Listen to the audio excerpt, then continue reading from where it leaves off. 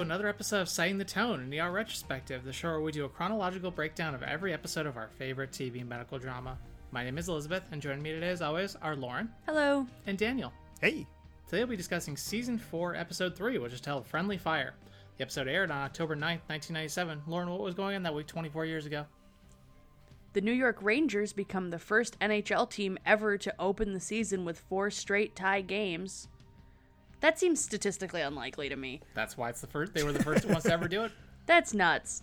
A maglev train in Japan breaks the world speed record for train travel at 280 miles per hour. The current record stands at 375 miles per hour, also by a Japanese train. Can the Japanese give us their trains? We need their infrastructure first. Please. Their trains will just die on our tracks right now. We gotta fix some other stuff first. That's how they work. Oh, Jesus.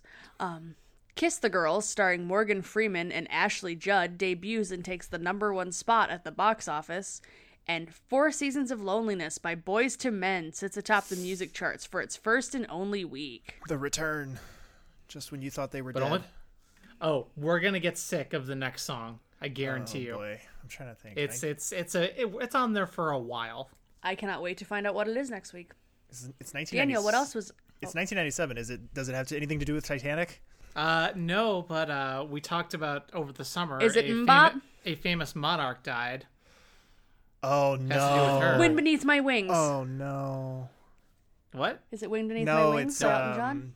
the Candle other in the one. Wind. Yeah, Candle in the Wind. Yeah. Oh, It's gonna be our #1 for quite some time, folks. So buckle in. Hope you like Elton John. oh boy. All right. I Well, do, in fact.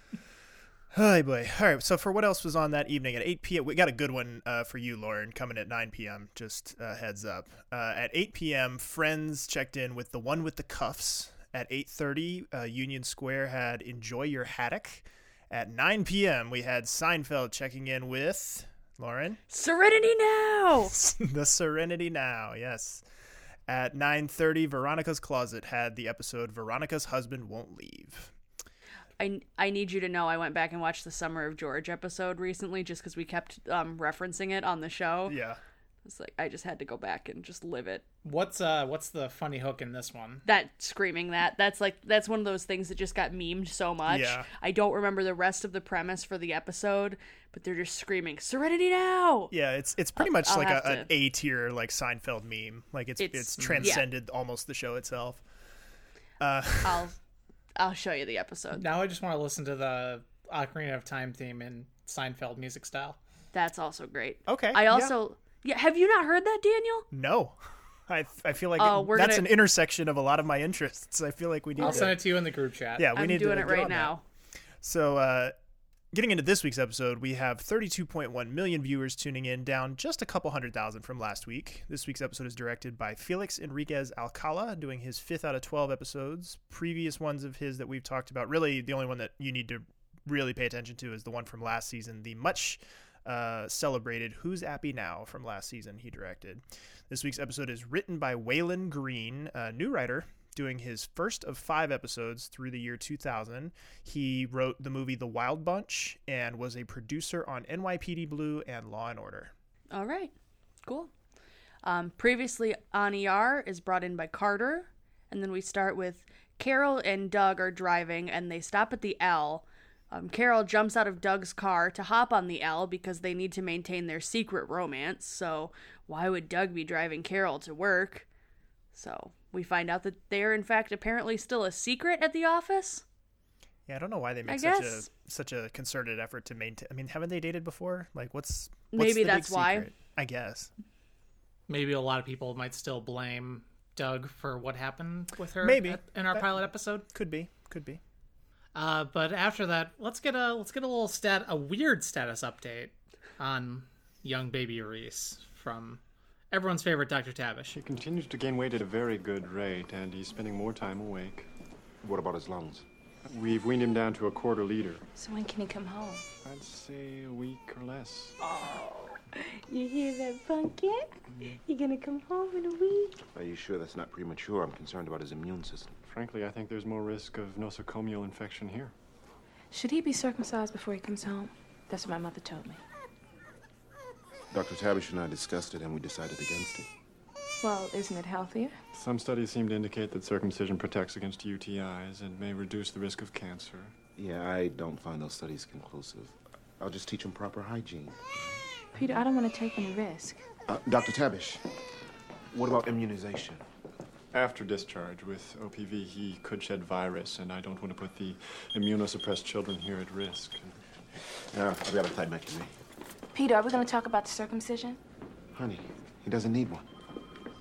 Hope you're ready to talk about wieners, gang. It's the penis episode here on Setting really the Tone is. in ER Retrospective. It really is the junk episode. I'm sorry, listeners. We're going to have a lot to say about a lot of this, and I apologize. Astoundingly, this is not the only penis we're going to talk about this episode. No. We're going to cover all the aspects of respective panasia across this episode. Like, we're going to get into every uncomfortable category. Promise. Yeah. For the record, I'm firmly on Team Benton in this scenario. I'm drawing that line in the sand right now. I didn't know we were drawing lines. I didn't I didn't have any strong opinions one way or the other. Like, it's just I guess I'd never had to think about it too much before. It's just that decision kind of gets made for you when you're Reese's age, you know, like.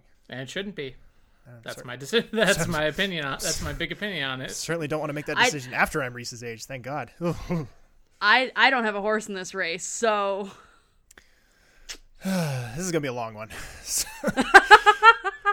So we go from there to Mark and Doug talking in the lounge, and Doug comments that Mark isn't wearing scrubs to work anymore, which I take to in my headcanon, I think this is how they are signifying, like, Dark Side Mark. Like, we're not going to see him in scrubs until he's, like, rehabbed, until he feels better. Well, I don't know. I don't recall, and this might just be me totally, like, not remembering things, because that's what I do best on this show, but I don't remember seeing him in scrubs that often beforehand. Yeah, he really did. Because he was always a khaki beltless motherfucker. Yeah, he would wear at least a lab coat. Like, definitely this season, he has been very... sloppy. He's been very casual this whole season. Except for the first episode where he was in shirt and tie. But still no lab coat. But yeah, he would wear scrubs periodically. Like, he did it a lot more in season 1, I recall, like early on in season 1 before the beltless motherfucker incident. Right. He would do a I lot guess of scrubs then. I guess it's more like, I don't recall him doing it to the point where it would be something that Doug would comment on him not doing it. The fact that they comment on it makes me think that it is a purposeful choice by the writing staff to have him appear not in scrubs or not in a lab coat. Like, they're clearly trying to drive home some kind of point about his mental status through his wardrobe choices. Like, right. That he's dressing down more often. He's expressing less interest in his job overall. So I feel like that's a purposeful choice, and Doug commenting on it here only serves to add to that. But now, this is the minutia I like talking about. Let's stick on this. Yeah, let's stay in this unpenisy area for as long as we possibly can. But Lydia comes in, drops off a chart for Mark for explosive diarrhea in curtain 3, and he tries to pawn it off first on Weaver, who Lydia quickly informs him isn't in yet, and then he says just see if Delamico can take it. Then proceeds to sit down and watch TV in the lounge, a charming episode of Jerry Springer. And I just found it weird, like, that Lydia just brought the chart in for him. Like, why not wait until he's all settled in and has come out to the desk? Maybe because it's emergent. She did say explosive diarrhea. Just odd to me that it was so important that she wouldn't find another doctor and would instead just bring it to Mark in the lounge. Just strange. I don't know. Maybe she figures he just got there, so he doesn't have any patients yet. Maybe. Get him to take care of it right away. He is the attending, after all. But she is wrong, because Carrie is in. She's just upstairs talking with Anspot. Let's listen to their conversation. The decision to appoint you acting chief of emergency services did not come simply because Dr. Morgenstern recommended you. Of course. In fact, many feel Dr. Morgenstern's approach to management is not something we wish to see perpetuated. With all due respect to Dr. Morgenstern, I'd have to agree. I know we're way beyond our projected budget. 1.7 million over last year. We are in a crisis situation. And that's why I've drafted this.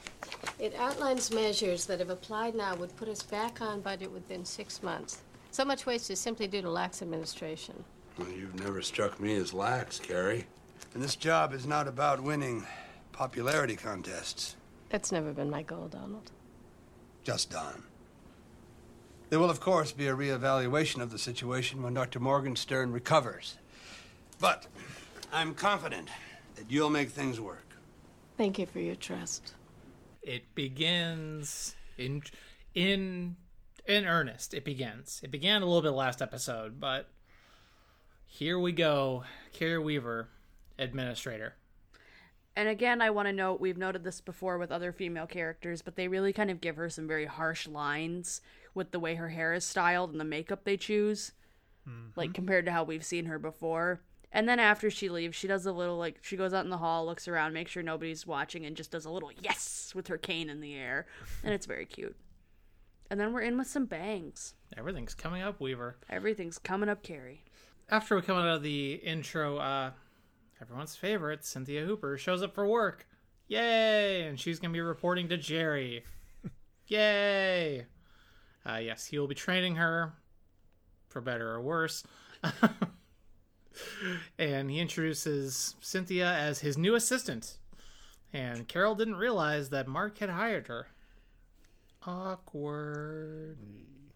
And then we find out Carrie is right away instituting new policy, no more cherry-picking charts. She also is giving Haley a stack of procedures to pass out to the nurses by end of day. So she came into this day ready and prepared to lead the charge. Haley looks thrilled to have this job, by the way. Gotta love it when a new manager fucks everything up instantly. But she's already done this once with, like, some of the other stuff she did when she was working with Mark. Like, but now she has the power. I would say now she is not Mark's colleague; she is Mark's superior. Yeah. Which is such a weird leapfrog to me, but okay. Yeah. I mean, it's not like Mark was lobbying for that job, that's for sure. But still, now the power dynamic has shifted. Oh, yeah, for sure. We go out of there. We see Carol hopping into the lounge to give Mark some shit about hiring Cynthia. He is still sitting there watching Jerry Springer, and he kind of brushes her off and is like, don't worry, she'll be great. I kind of think she's cute, so it's fine. Whatever. I'm a dude with bad impulse control right now. Like, it's fine. We're gonna fuck eventually. It's fine. Then we go into, this is the best relationship choice of the episode. Carla stops by to talk to Dr. Delamico because she wants to ask about Reese's circumcision, since she trusts Dr. Delamico and Anna was there at the birth. And she asks, Anna's opinion. And Anna says it would be her medical preference and recommendation. And also low-key says, it's better for hygiene and I like how it looks more. So let's just dunk on uncircumcised dudes here. Weird, unsolicited opinions.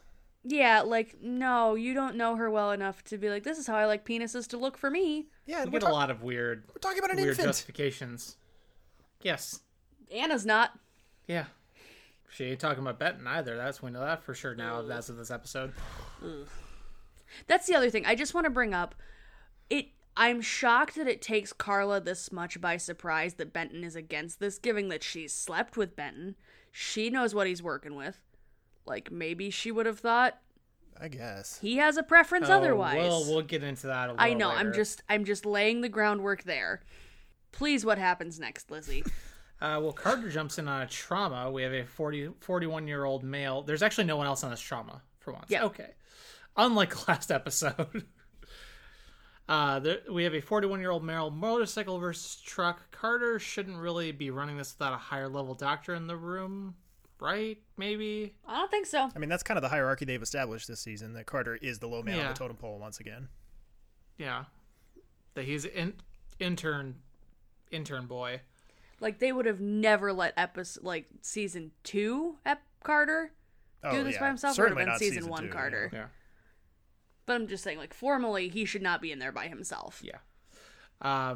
There's track marks all over the patient. It's tough to get an IV stick, and Carter's gonna go attempt a central line.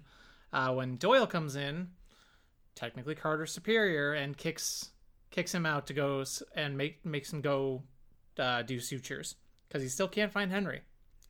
He's really pissed off about Henry not being around for one of his 4 appearances in the show. Which, yeah, is he in this episode at all? Now that I think about Nope. it? Yeah, no, he doesn't. He's Nope. talked about a lot. He's in the lab, and then he goes to the sperm fishery. It's the penis episode. You got to get it in there. Sperm was part of what I was saying. He's in the lab, and then he goes to the salmon fishery for sperm for his studies. So, just really phallocentric this whole episode, guys. I can't get away from dicks. But then Al and his workers come into the ER because one of them was injured on the job, and we see Al's got some blood on him, and this other guy has some blood on him. Not great. This leads to bad news. We'll see where this goes. And Carrie notices that the medicine room, their like internal pharmacy closet that they have, needs desperate organization. And she tells Doug to write a prescription for prednisone because they can't keep giving away their supply because she sees he's just rating it for 7 to give to a patient. She's like, this is what puts us over budget, Doug. You can't do this. And then she points out that the ER is paying for Doug's fellowship and not pediatrics. He was like, yeah, that was what the decision was. Like, yeah, that was what was worked out between Nance Spa and the head peds guy. Yep. And like, you get my services completely. Or was that Morgenstern? Sorry. I think it was one of them. Morgenstern. Yeah, but administration and peds worked out that he would work in the ER exclusively, and so the ER would pay his fellowship. And Carrie goes, well, okay, in that case, can you get me a copy of your research proposal so I can see what you're working on for us? Like, how's your research going? We're footing your fellowship. Let's see what you're doing. About that. Yeah, because that's something we've ever heard Doug work on ever. And you could tell by the look on his face, too. Like, he hasn't done any of that shit. Like, he hasn't... No, he hasn't thought about it. Yes, another storyline that will eventually force Doug out of the show. I was going to say, I like that we're finally getting, the early kind of glimpses of Doug v. Carrie, which becomes kind of a central source of conflict over the next season and a half. Like, pretty much the rest of Clooney's time on the show. Like, I would say his chief antagonist is probably Carrie. So I'm just surprised that it took us this long to get here. I really thought that this happened a lot sooner. Like, I thought they would butt heads. I think they did it very, very early after she joined, like very early in season 2. They had a brief dust up over like a curbside consult. But that's it. Like, they pretty much have not crossed paths since. So very excited to see that's one of my favorite dynamics on the show. But we go from there. We see Carter walking down the hallway, still calling for Henry. Can't get a hold of him. At 10:29, I noted Carter's on a cell phone trying to talk to Henry, trying to call Henry. And I wondered, is this the first appearance of a cell phone on the show outside of that one patient we had early in season 1 that had the like brick cell phone that like they did the whole thing about like cell phones are scary and disrupt medical instruments. Yeah, fucked with the electrical equipment. Yeah, and like made like make the person's pacemaker go, oh yeah. Yeah, I think this is the first like regular use of a cell phone that we've seen where it's not like a bit. Yeah, it's interesting to note kind of how the technology is going to be changing as we go through the run of the show. But I think this might be it. He complains to Green that Doyle kicked him out of that procedure earlier, and Green tells him that the suture room is the intern's place unless you can get your med student to carry the load. So unless he can pull Henry away from sperm duty, he's going to be shit out of luck. Delamico comes up at the end of the scene, tells Carter to be careful with his phone. He's like, I don't use it around patients. So we're still doing the like cell phone hysteria thing of like, oh, they'll give you cancer or whatever. And he's like, I don't use it around patients. She's like, no, you should be careful because they're so like you can run up a bill very easily. So also early cell phone memories, like don't call me till after 9. Like don't text me because I get charged both ways. Then we go over. We see Jeannie cleaning up the blood on Al, and we learn that during the incident he landed on his coworker and bled all over him, and you can see the horror and just despair all over Jeannie's face. And oh boy, yeah. And capitalism is great, guys. Right? Yeah. Wonderful. Right? Yeah. Yeah, because Carol's working on a guy who had to also at the construction site that Al works at, who had to grab a metal cable to stop it and ripped his hands up really bad. First off, ow. Second off, ow. Third off, nope. And this guy, he's had a recent tetanus shot, so he's good there, but the guy's boss comes in and asks the guy not to put it on put it on workman's comp. And it was like, oh no, I'll take care of you. Don't put it on... Yeah, don't don't file for workman's comp. Don't do this. I'll take care of you. I'll cover your salary for the missed time. Carol says, Carol, sticking up for the patient and for hashtag workers' rights, says that if the guy doesn't go on workman's comp, he can't qualify for disability if his hands are just like permafucked and he can't work in construction anymore. So, and this dude is not happy about it. The boss isn't. Capitalism is fantastic. Our patient here, the burned hands guy, or I don't know. They were burned. Ripped. Ripped, yeah. Shredded. It would have been like friction burns, Yeah. from the... The patient here is played by actor Daniel Quinn, who appeared in stuff like Dead Bang, Motorama, and Wild at Heart. And unfortunately, he passed away in 2015. He's one of two actors in this episode who died surprisingly young, but we'll get to the other one a little bit later. All right.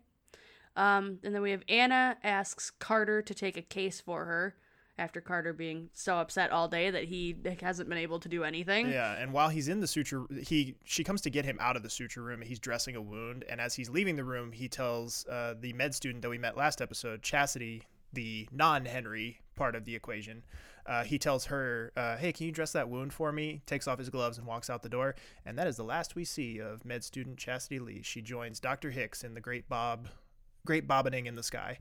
In the arms of the angels. What, three episodes in, and we've already got two Bobs? Yeah. One high profile. One not. Yeah. But yeah, the patient is a 27-year-old woman with altered consciousness. Her name is Christy. Husband could not wake her up in the morning. And whose films are those? Feels so good to be back, gang. Feels so good. Whose films are those? This woman just got here. But what worries Carter is that she has no doll's eye response when he holds her eyes open and tilts her head. The eyes are supposed to track, like kind of like a magic 8-ball. It's supposed to stay pointing up relative. They don't.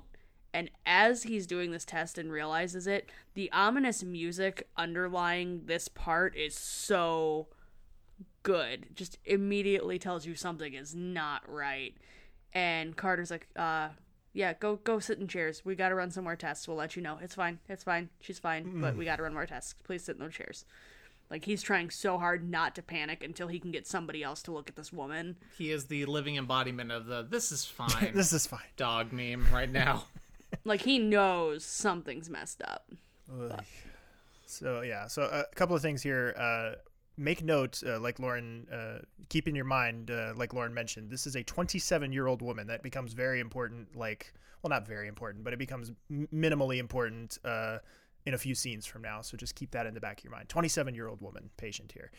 The other thing here is that our husband is played by actor Tim Quill, who appeared in stuff like Hamburger Hill, Argo, and the TV series Jag, and he is our other half of the died too young equation, passed away in 2017.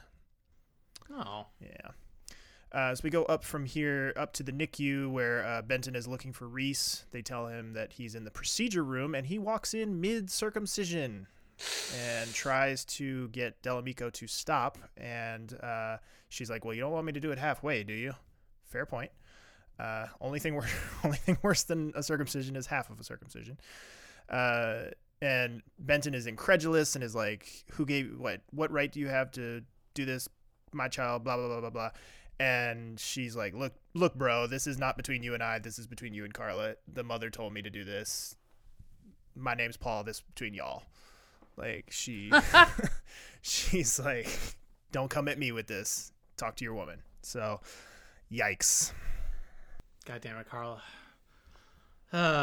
But after that, Carter and Mark are looking at Christie's head scans, the 27-year-old woman, and Mark is giving her a physical review, and thinks she's just brain dead. He's so shitty he's here. Like, yeah, so callous and uncaring. It's like, oh, make sure you talk to him about organ donation. Just says it's super cold as he walks off. Couldn't care less. And Carol goes in to check on the guy who ripped up his hands with a cable, and she finds a smoked joint on his personal belongings as they go to move him. Oops. Oopsies. And then Cynthia and Jerry are talking about what happened in the interview, and she's like, oh yeah, I was a mess. I cried. And as she says that, Jerry and Halle look at each other, and Mark was like standing right there. as she said it, and Jerry looks at him like totally knowingly, just like, oh dude, you're so full of shit.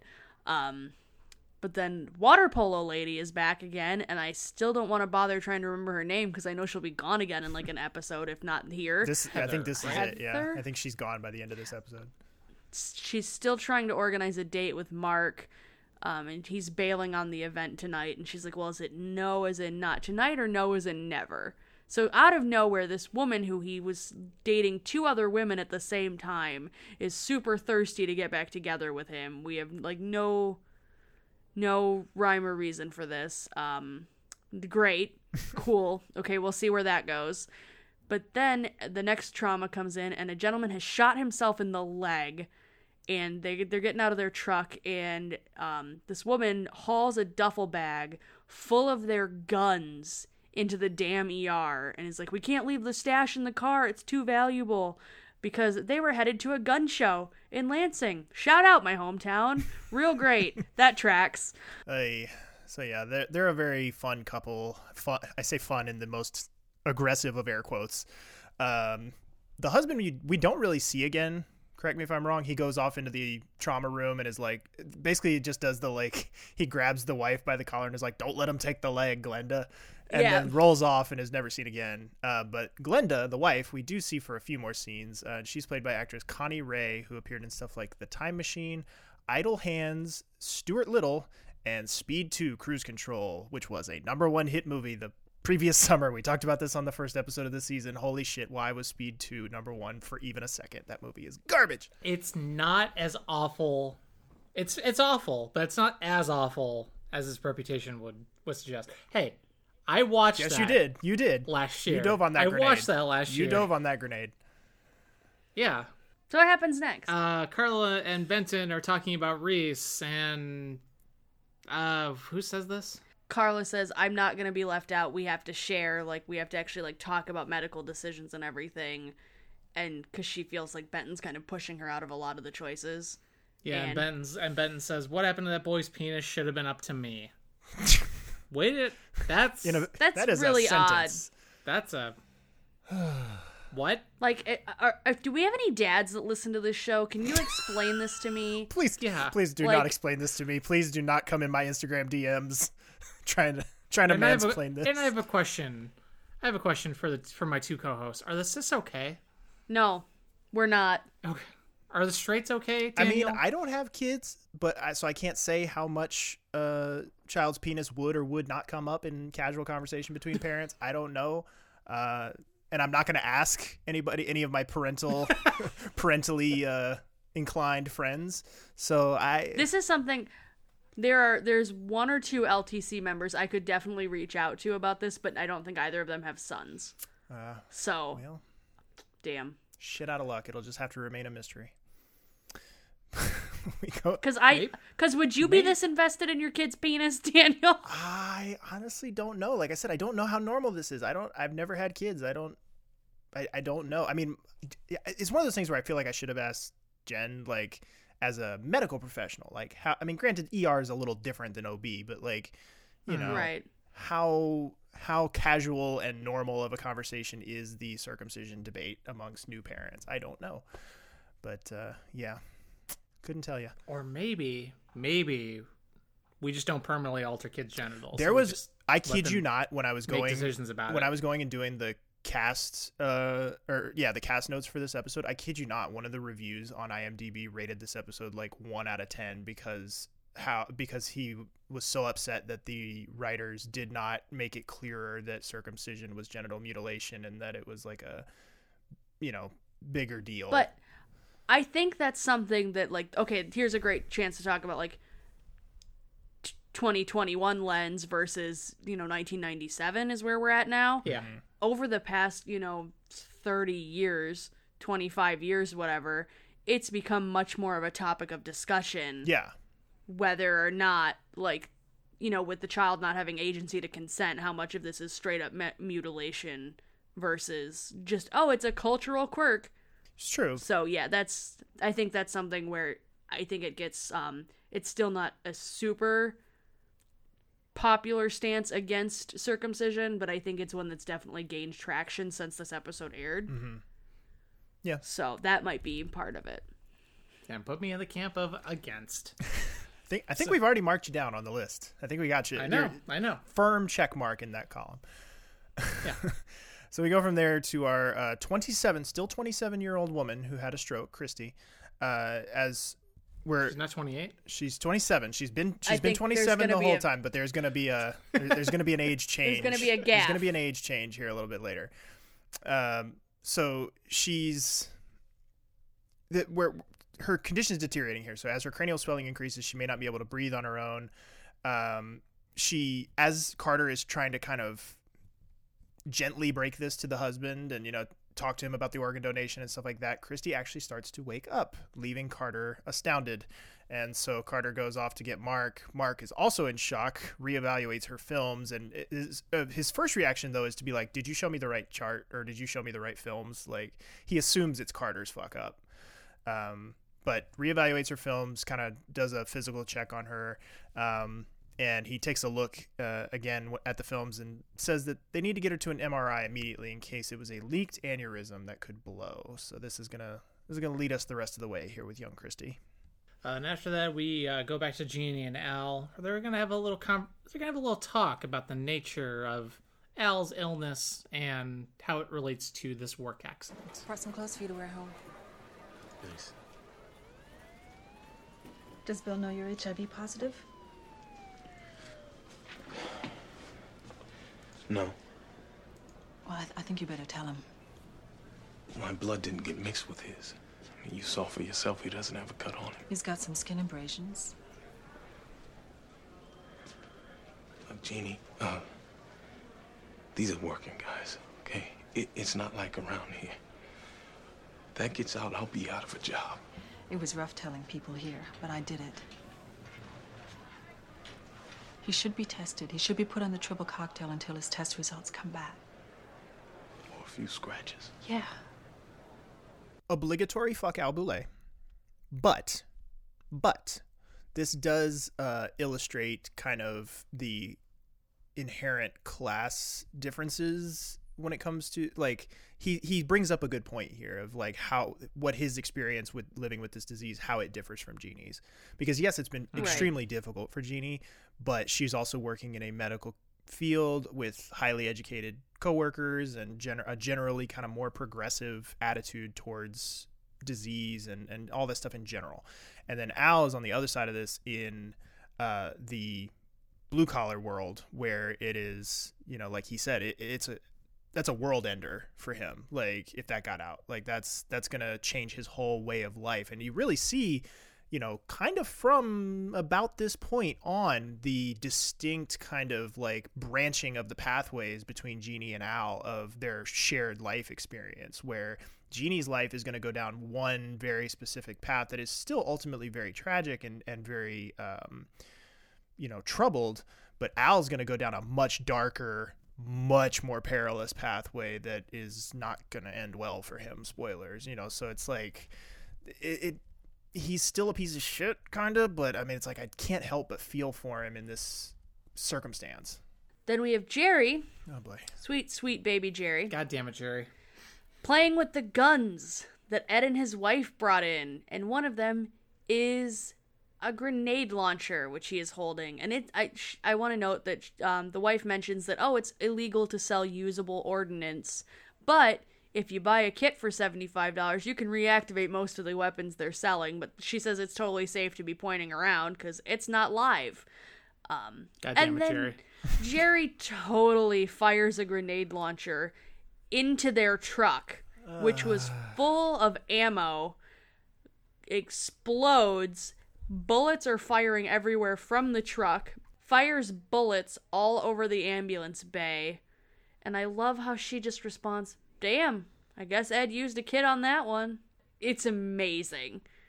I was laughing my goddamn ass off at this scene. It was just... I completely forgot it happened, and Same. So when that went off, I lost it. It's very Roadrunner, Wile E. Coyote, like very Looney Tunes.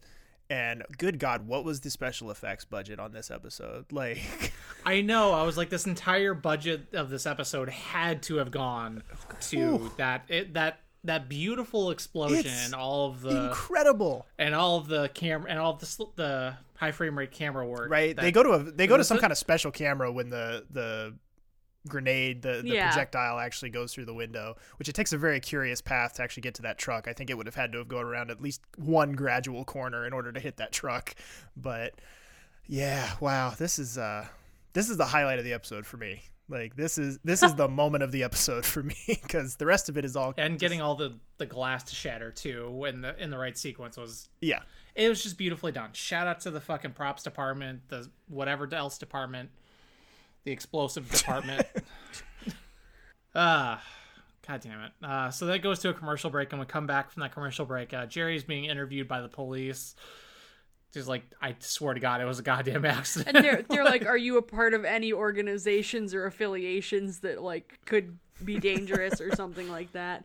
He's like, nope, I was just messing with it. Yeah, it's a total accident. Oh my God. Poor Jerry.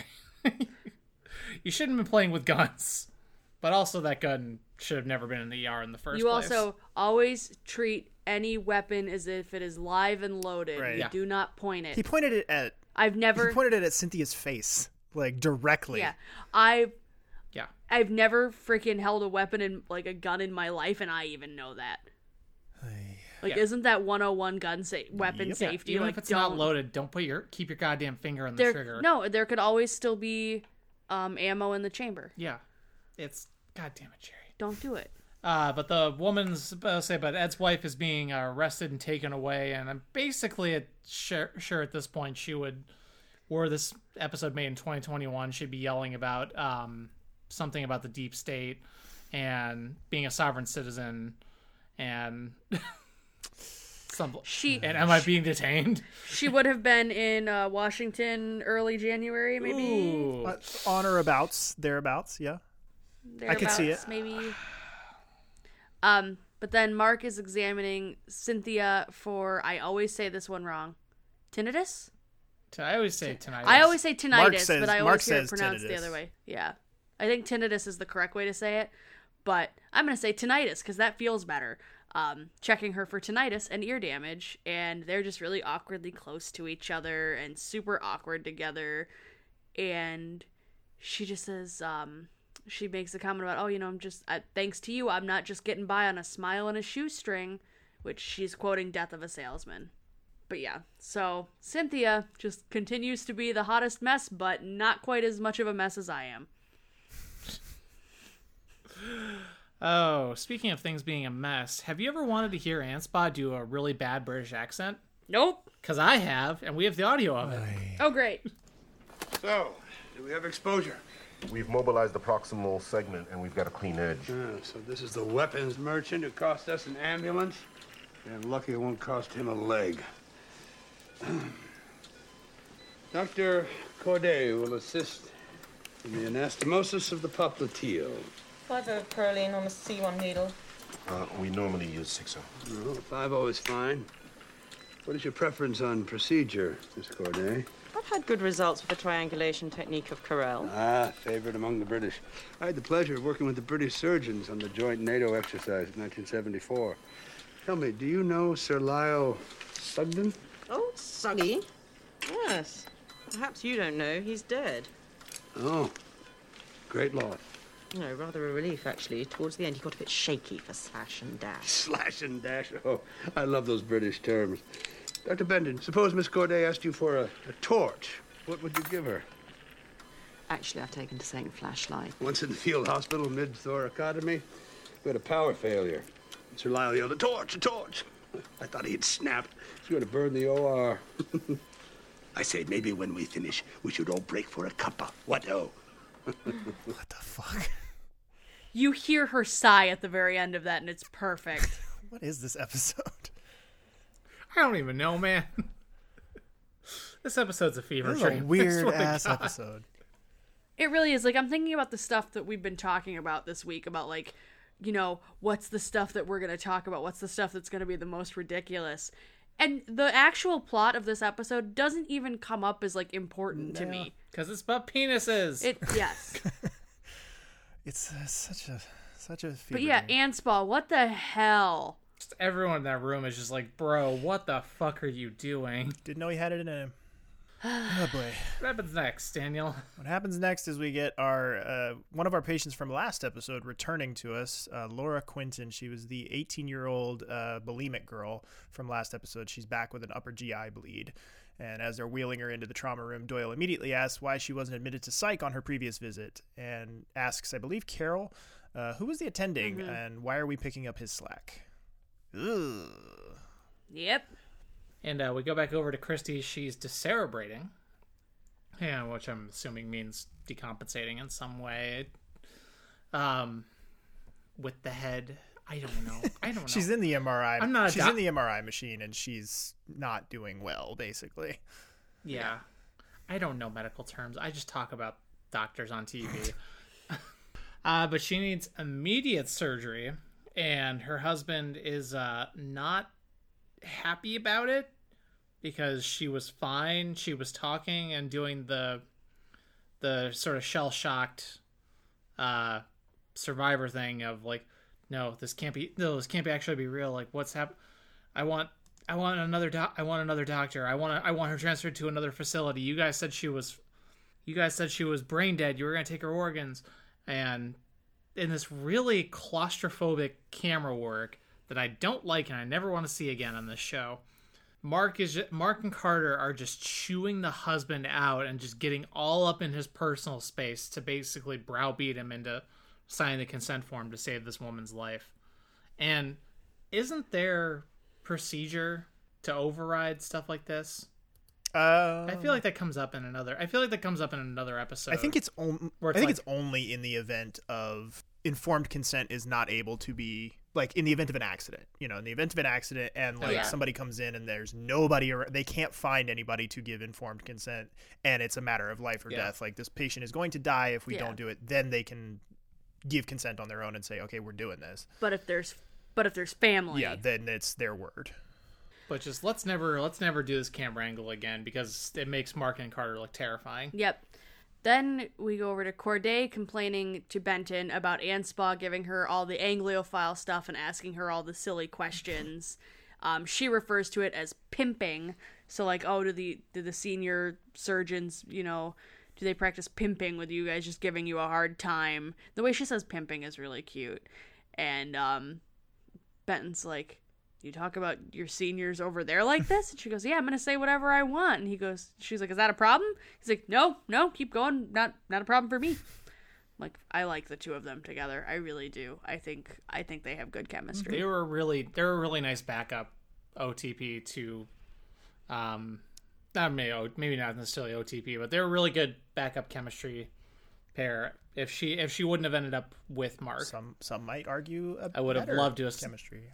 Some might say I disagree. By the end of this rewatch, I might be in camp Corday Benton compared to camp. We got to start coming up with some of these names. We're gonna get paired.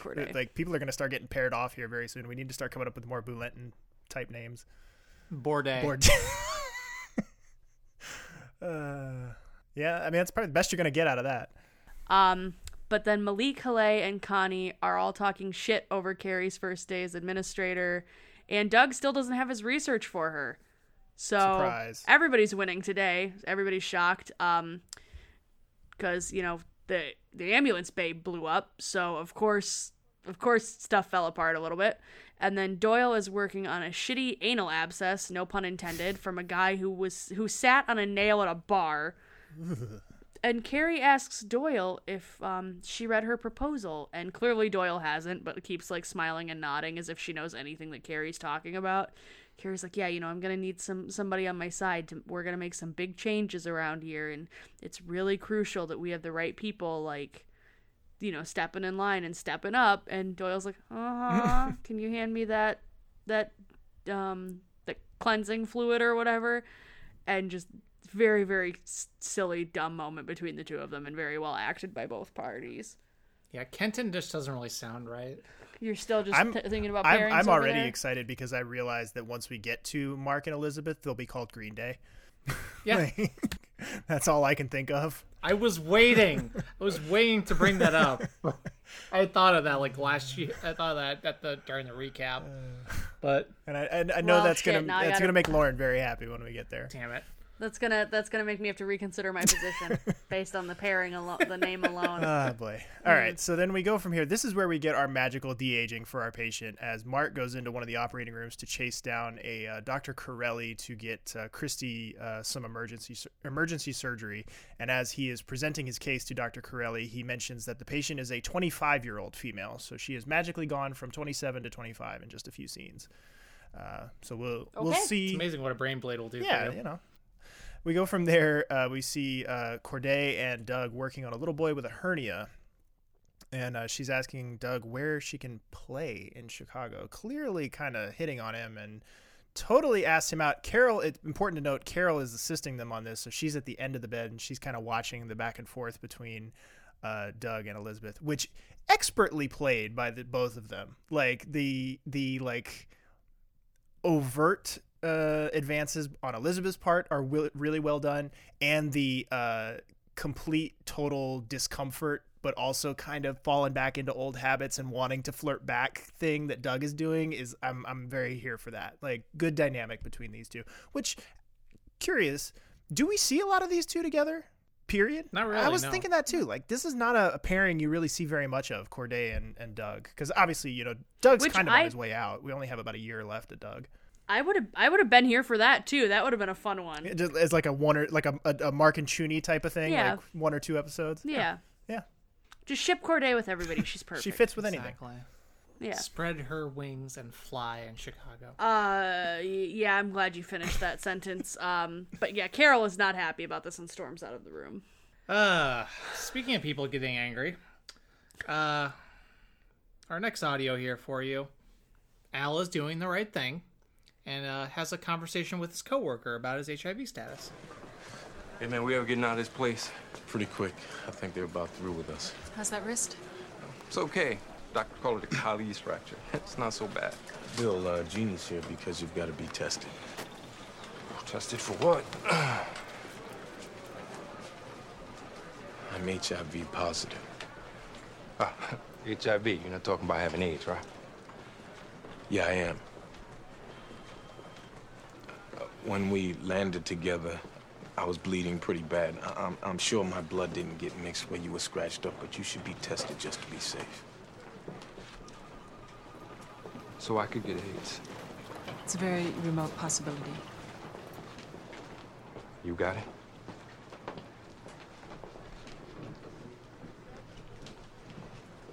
Oh, man. You out there working with us and you got AIDS? I gotta get by like everybody else. We know how to live with it. We know how to take precautions. Except now maybe I got infected. Jeannie, we'll take some blood. That way we can make sure you're okay. No. Not her. I want someone else. Hey, come on, man. We're talking about Jeannie. Not her. I'll get a nurse. And it's like the way he says it's Jeannie, it makes me think like that this guy like knows Jeannie, or like that, like, oh, it's, it's my coworker's spouse. Like they have some familiarity. Yeah. It sounds like they've been friends for a while. Yeah. Right.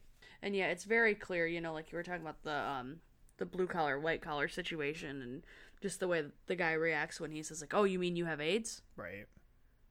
They're two very different. Yeah. Which, so that's another thing too. Like because they've kind of played a little bit. I want somebody to point it out to me, like a listener or something, because I think I missed it if it did happen. I think Al has full blown AIDS at this point. I don't think Al is just HIV positive, but I don't know that they've made a point of making that a like moment in the show where they're like, oh, now he has AIDS, because he's said it a couple of times, but again, it's hard to tell if it's just that interchangeability of terminology where people who don't fully understand the difference just say one or the other.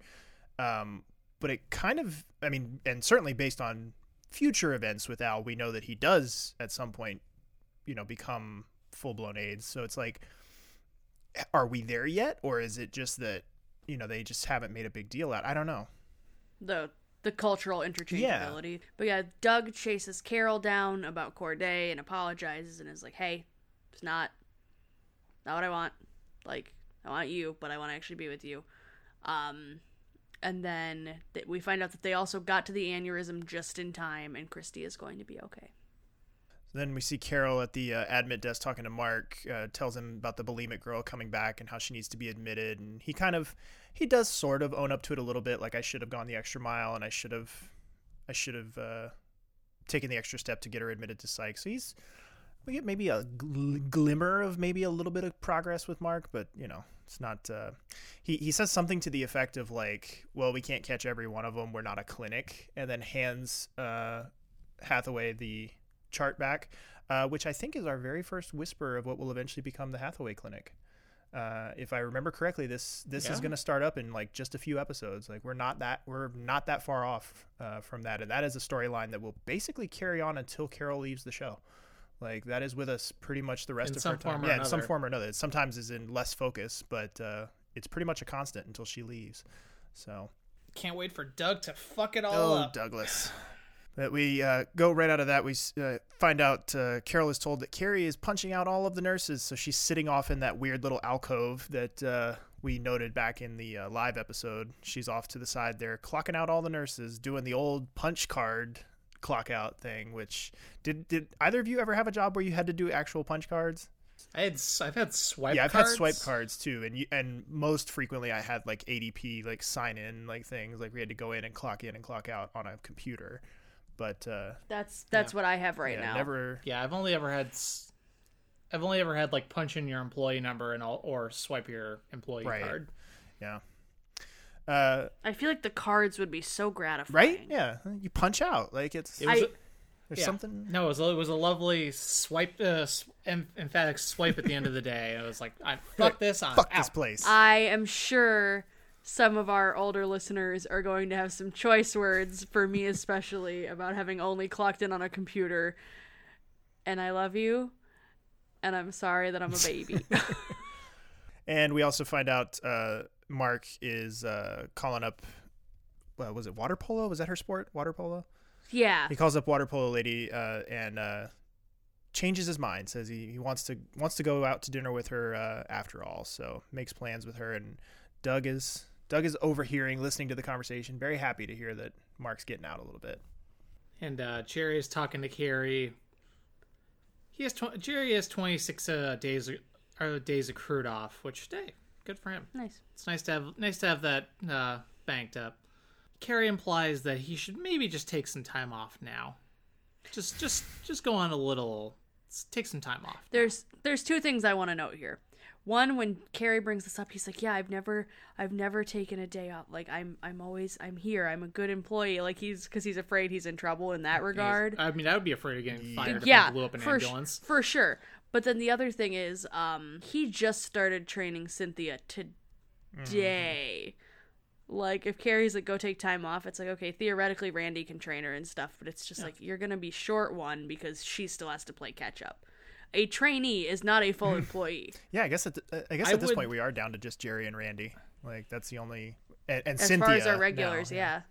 I would think that this is that I kind of saw this as Carrie trying to save Jerry's job. Yes, and that's getting him out of the building while the heat dies down. Yes, and that's for sure what she's actually doing. But I'm just saying the logistics of it because that's where my head's at lately. Who's gonna train the new person?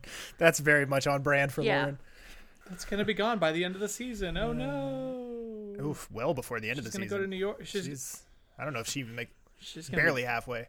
But this does also bring us the first of many Jerry hiatuses. Jerry, it's not a prolonged one. He will go on much, much longer ones where he will disappear for like a season or more. But this one is a shorter one. I think I looked, and I think Jerry won't be back with us until like episode 16 or 17 of this season. So we're saying goodbye to Jerry for a brief period of time, but he will be back. But you folks at home can keep Jerry in your lives by subscribing to us at patreon.com. Man. That is a deep dive. Patreon.com/Second Tone Podcast, where you'll get with your membership, you'll get a free sticker featuring our favorite desk clerk, Jerry. That is a Or an STT Pro logo. level plug sticker. right there. That was, that's like when my podcasts go segue. Like I cracked up too much for it to be truly a great one, but an effort was made. that's true. Speaking of an effort being made, let's go into our last audio of the episode. Doyle's in the lounge checking on Carter, just seeing how he's doing. When afterwards, Dr. Delamico shows up. Did you ever find that student of yours? The lab said he went to the fish hatchery for salmon sperm. They got pretty backed up in sutures. You saying that's my fault? I'm saying that's where I signed you. Will Dr. Delamico be doing sutures anytime soon? What?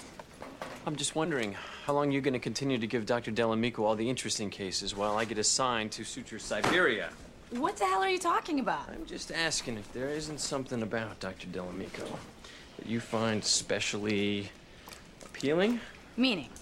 Oh, you know what I mean.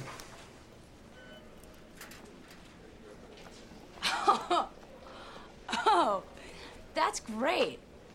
That's great. What? Ask him. By the way, Anna, I love your hair. Thanks. What's that about? Nothing. Oh, come on. It's the end of the day. I could use a laugh, too. It wasn't that funny. She has a weird sense of humor. Okay, so it's a private joke. Hey, congratulations on that stroke lady. I heard it was a good save. Thanks. Thanks for giving it to me. Yeah, I was swamped. I'd like to return the favor. Don't, please. I hate feeling indebted. Wait, you know what? There is something that you could do. Sure. This morning you said something about a cell phone being deductible. You know about taxes? I'm getting completely hammered. Yeah. You could deduct stethoscope, lab coat, books. Otoscope? Oh, yeah, absolutely. All equipment. Why don't we have dinner? We can talk about it. Tonight's the laundromat. Ah, me too. Me too. We could do our laundry together. I'll do your tax plan. You know, laundry's deductible. Really? Okay. I'll get us some sandwiches. Great. Carter, you asshole, and then you sly dog. Yeah.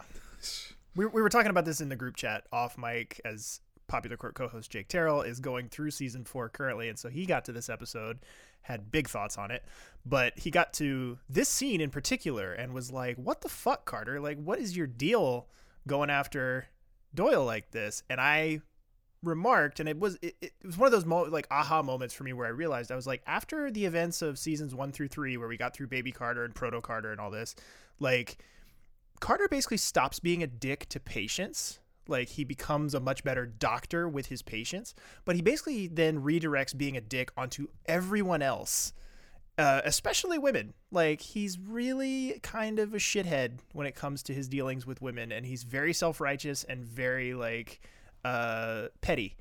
And this is probably one of the first best examples of that. But yeah, Carter, what are you doing though? Like, you cannot keep up the facade of being a poor. Nope. Everyone knows. Everyone but her knows. Doug is waiting on the L platform for Carol. Hello, Chicago, stop again. She runs up and smooches him. She has forgiven him, and they are going to continue on.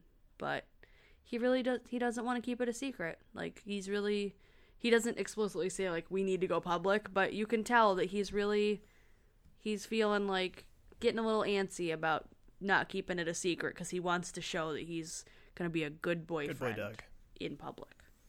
Yeah. And I noticed here, and you can tell me if I'm completely making this up, but to me, it could be because they were outdoors and the wind is blowing and stuff, but to me, it looked like Clooney's hair was noticeably longer in this scene compared to the rest of the episode, which made me wonder if this could have possibly been a reshoot, something like that, something that was shot after the fact, because it just seemed to me like it looked different here than the rest of the episode.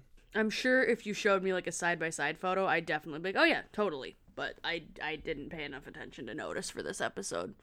But then Mark is out for his fancy date, and I want to ask again, why did they bring this woman back? Why do we care? What is going on?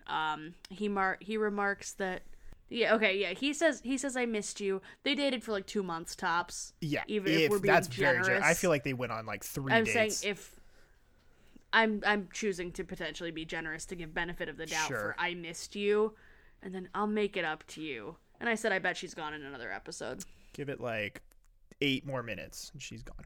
Absolutely pointless. Well, Carter's doing his best I didn't grow up a rich boy impression. Cosplaying as a poor.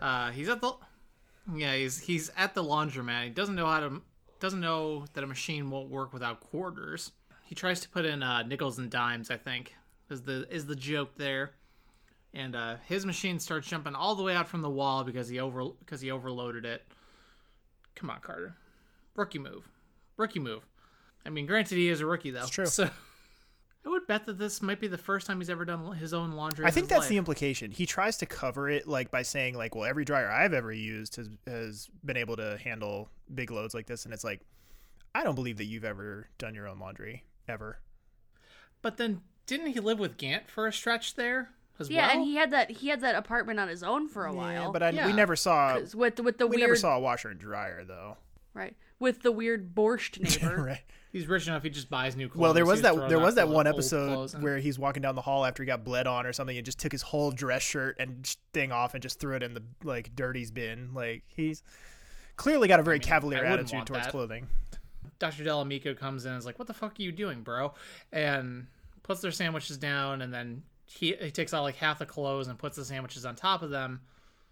Or no, he puts the clothes on top of the sandwiches and then accidentally throws in the sandwiches with this other load of clothes. I forget. Do these two actually end up dating? Because I know she's gone by the end of the season. There's some stuff there. Yeah, they. Okay, I couldn't remember. I can barely remember her character. Yeah, that was another thing we were talking about off mic. How she sort of gets lost in the shuffle this season, and so does Doyle to a certain degree. They both kind of get lost in the shuffle, and I honestly think that if you combine the two of them together, you would make one very interesting character, but individually they both don't have enough going for them to really stand out. And so as a result, you're just left with two kind of forgettable characters, and that's why she doesn't last. But oh boy. Okay. Did we forget it's the penis episode? Because there's one more instance where we need to talk about how it's the penis episode. We cut over to a very awkward scene where Mark is sitting up in bed with what's her name, not important enough to remember, and he's having some performance issues. He is. This whole scene is just and this is where we're ending. Yeah, they're both so awkwardly sweaty. Yeah, too. It's very hot in that apartment. For apparently not being able to bone down. It's apparently or efforts had been made and they finally just I don't know. Foreplay's important. There's a lot of weird stuff, and it doesn't just revolve around Mark's non-functional penis. She has a picture of herself on the wall because this is presumably her apartment that they're at. And there's a picture of herself on the wall. Totally normal behavior. I have pictures of myself all over my room. A huge picture. Yeah. Like a poster size. He tries to do the it's fine, whatever thing. They have very awkward conversation. He's not even able to awkwardly smoke his cigarette, so he tries to bail out. And he's continues to be shitty here. He makes her just feel really shitty as she's the whole thing just makes my skin crawl. This is a very strange way to end a very strange episode. It's how exactly to not handle this situation. Yeah. Oh boy, this is a fucking weird one, gang. This is contender for the weirdest episode of the show to date. Oh, we didn't even. I feel. Did we completely forget to talk about the best part of the Carla and Benton? I do think we skipped interaction the here. signature line of this episode that underscores the weirdness of it. Yeah. Yeah. Somehow it got missed. The fact that Benton didn't want Reese to be circumcised because he wanted him to look like his dad. No. That was not the line. No. She says, and I quote. I'm not saying that. She says, and I quote. Give the quote. You just want that boy to look like you in the shower. Okay, Hall of Fame level weird ass line there. That is call Dr. Freud because we're going to need to unpack a lot of shit out of that line. And the fact that she still was that I could understand. And the fact that she's Benton makes no defense against it. Benton is just well, yeah. Yeah. Huh? She's you shut me out with medical jargon, but if you had just told me emotionally that you want that boy to look like you in the shower, that I can understand. What? Somebody call CPS. Somebody get therapy for everyone involved in this conversation, because what the fuck? Yeah. I don't know how we missed that, but yeah, like that is like the underscored. Yeah, I have no idea. That is the underscored all time, but probably because we all just wanted to block it out. We all just wanted to pretend it didn't happen. It was a defense mechanism. We talked about it. Maybe we talked about it enough in the group chat. I thought I had written it down. Holy shit. Seriously, honest to God, someone leave us a comment about this, because I'm genuinely curious. Is this a conversation is it a conversation you're having in these terms? Like, is it because the bluntness of that language and the way, like, I could understand, like Lauren said, it's one of those cultural, quote unquote cultural norms that is shifting as times change. Right. And I also, because this is my life now, and I was awake at 11:30 randomly on Tuesday night, I was just freaking on the circumcision Wikipedia article, and I realized it's not nearly as common as I thought it was. Like, in favor of or against? Is not as common as you thought it was. Like, it's or it's not. It doesn't happen in the U.S. at least. Like, it's not as common as I thought it was. And it was just like, oh, okay. Yeah, I guess like if you're a parent and you're listening, like, because we're pretty upfront about the fact that we're baffled. We're three childless individuals here who the likelihood of that changing anytime soon is pretty remote. So. We're not really going to have this discussion. We're not really going to have this discussion amongst ourselves anytime soon, certainly. So, well, and I already know what choice Lizzie would be making. Well, yeah, for our Lizzie children, has made their thoughts incredibly clear over the last hour and 10 minutes. But sorry. But it's okay. We love you. I'm genuinely curious. Like, to what degree did you discuss this? When you were pregnant with your kids or shortly after they were born, like and to what degree did the consistency with your own equipment in the shower factor into that decision? Like, to what degree did you have to make clear in the conversation, like, I want him to look exactly like me in the shower? What, you freak? Like, just. Well, but I do feel for Benton a little bit earlier on when they were discussing it at first with Tabish, and he says, I can teach him proper hygiene. Yeah. Like, this is not a medically necessary procedure. He can, because it deals with that whole myth of like, oh, it's cleaner. Mm-hmm. It's like, no, if you wash your junk, it doesn't matter. Right. Yeah, like, there was a conversation to be had there. I just don't know that it was worth centering an entire episode around. No, and it could have been done better. Yeah, because the way they do it here, it's such. This is getting into the actual like feedback on the episode itself, anyway. And that's fine. We're here anyway. But yeah, so like here, the way they do it here, like it was literally, we were talking about this episode all week, is the circumcision episode. So many other good things happen in this episode, like talking about Al with his coworker, talking about the beginning chemistry between Benton and Corday, blowing up the ambulance. Carol and Doug navigating this whole like, okay, we're taking each other seriously, we need to take this seriously thing. Like, there's so many other more important things that go on, and yet the way that this is highlighted and handled, we called it the circumcision episode all but week. It's also the impotence episode. Like, which one is it? It's just the dick episode. They could have done it framed it so much better, to where it wasn't all these little vignettes about poor Reese. It could have been more. And it just tonally kind of takes away from any of the impact that could have come out of the other points in this episode. Yeah, I don't know. I'm done. No, it's good. I don't know how to fix this episode, I guess, is where I come down on it, because it is, I think there is stuff in here to like. The whole Jerry thing is, like you said, it's expertly shot. It's incredibly, it manages to take something that is incredibly serious and make it very funny.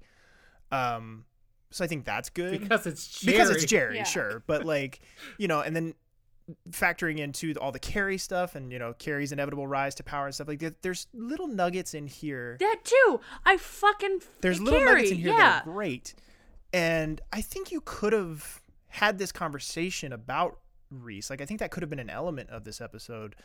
But it should have been just that. It should have been an element. It should have been a small piece of a very much larger puzzle. This is one scene is really all we needed to dedicate to this. We did not need to keep coming back to it and make a whole drama arc out of it. We shouldn't have returned to it 5 times. No, and certainly not tried to parallel it with the weird Mark thing at the end, which really does sort of come out of nowhere and add an extra layer of just strangeness to this episode. Like it's not something that's even been remotely hinted at before this episode, and to compare it, like to run it so directly parallel to the Reese storyline, to then whip it on you at the end with Mark and just be like, hey, by the way, also his dick doesn't work. Like, what? Like, why? Like, you're whiplash. Like, it's just... I have to wonder, though, like, this is one of those things where it's like you talk about a Rorschach test and what you see is, like, what's going on with you. Because our listeners, nobody commented about this when we were talking about listener feedback for the week. It's true. Nobody pointed out how weird this storyline was. It's only the 3 of us. Yeah, it's very true. And Jake. But also childless. Like, you're talking about 4 childless people who have never had opportunities to have these kind of conversations. So clearly there must be some level of normalcy associated with that. But it just felt like, to me, like there was an undue amount of significance put on that storyline in this episode. It did not feel like it was enough to carry the whole thing. I think, as Benton being a new father, it's an important thing to touch on, but it just, there had to have been a way to do it better. Mm-hmm. Lizzie, what are your thoughts? I mean, y'all are basically summing up.